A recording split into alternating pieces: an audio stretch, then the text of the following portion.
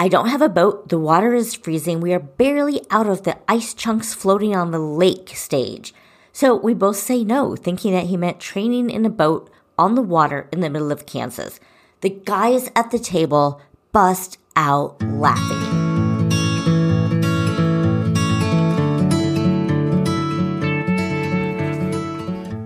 Welcome to the Paddle Sports Lifestyle, where we invite you to dare to dream and embrace adventure.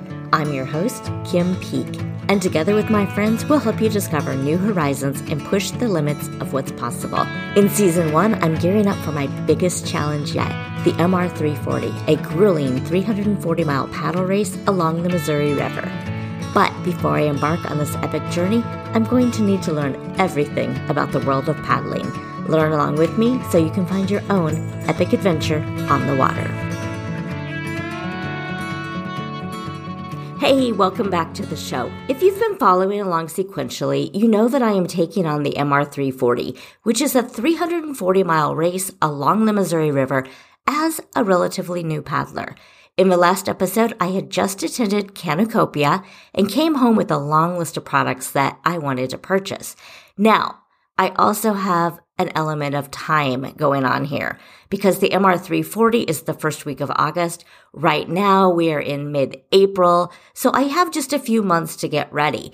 And our water is starting to finally get warm enough that we don't need cold weather paddling gear so that we can protect ourselves and be safe because a kayak is going to tip. And I will include a chart somewhere, maybe in the show notes, just to show you, because this is an important safety thing. You have to be careful when you're getting in the water, in cold water, because you don't have long to get yourself out before hypothermia sets in. And you need to be able to swim, get your body out of the water, change clothes, get warmed up.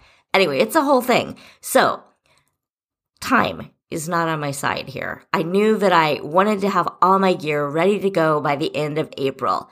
And so I wanted my gear, my boat, so that I could start hitting it hard May 1st. Now, before I tell you about my next hurdle with figuring out how to start this kayaking adventure, let me tell you a little bit more about my trip to Madison in Canacopia. The people in the paddling community are amazing. They are generous with their time and knowledge and are always so eager to help. So while we were in Madison for Canacopia, our group from Kansas City went out to dinner one night. There were some paddlers from St. Louis at a neighboring table. Christy, the Paddle KC founder, has been around a while, and so she knew all these guys that were at the next table, some of whom were speakers at the event. So we started chatting across the tables, talking about boats. She told the guys that my friend and I were going to do the MR 340 and that we needed boats. One of the guys at the table has actually even won the race before. Not just finished, not just survived, he won the whole flippin' thing. So he looks at us and he asks, "Have you started training?" Now, mind you, it's snowing in Madison and all through Iowa that weekend, and we had to delay our trip by a day, so we didn't travel through dangerous conditions. I don't have a boat. The water is freezing. We are barely out of ice chunks floating on the lake stage, so we both say no, thinking that he meant training in a boat on the water in the middle of Kansas. I mean, are you nuts? Of course, as a newbie, I did not go out on any lakes or rivers this winter. So the guys at the table bust out laughing.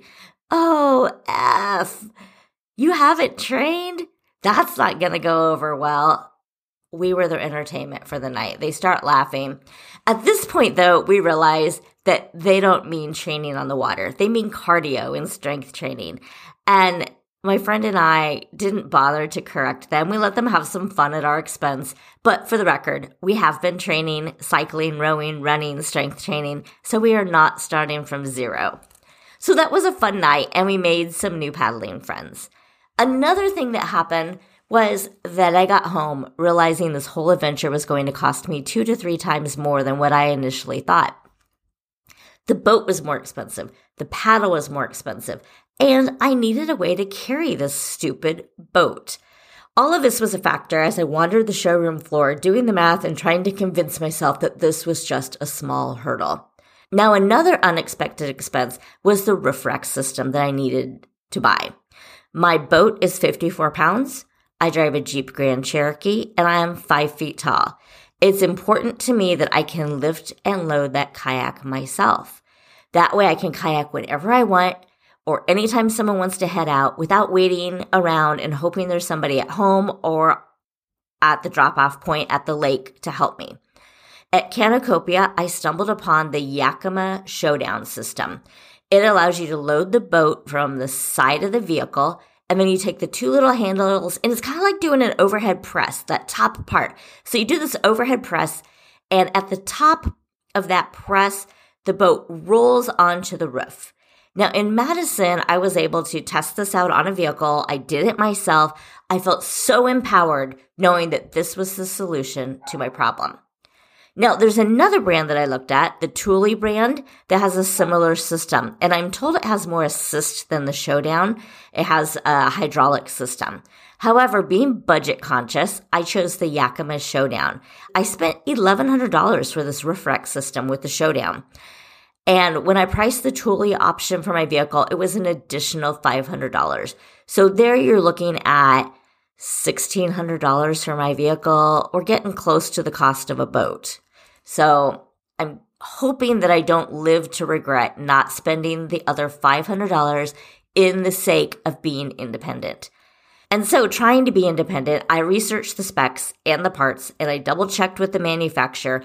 I wanted to make sure that I had all of the right parts so that I could go to REI and order it.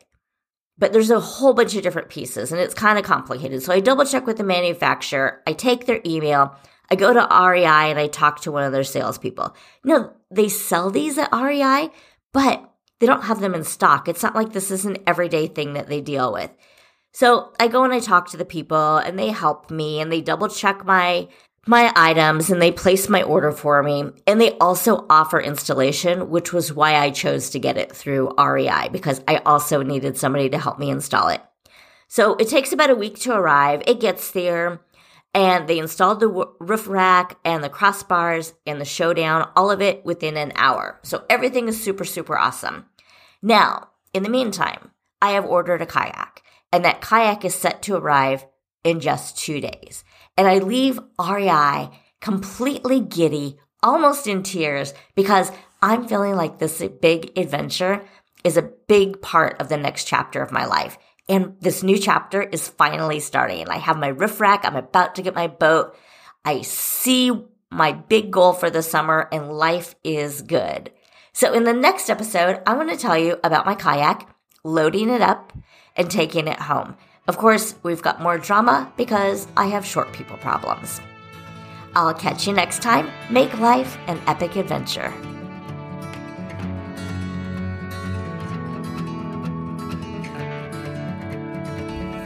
There will never be a better time than now to discover what you're truly capable of. So go ahead, take that first step, even if it feels scary. Do it anyway.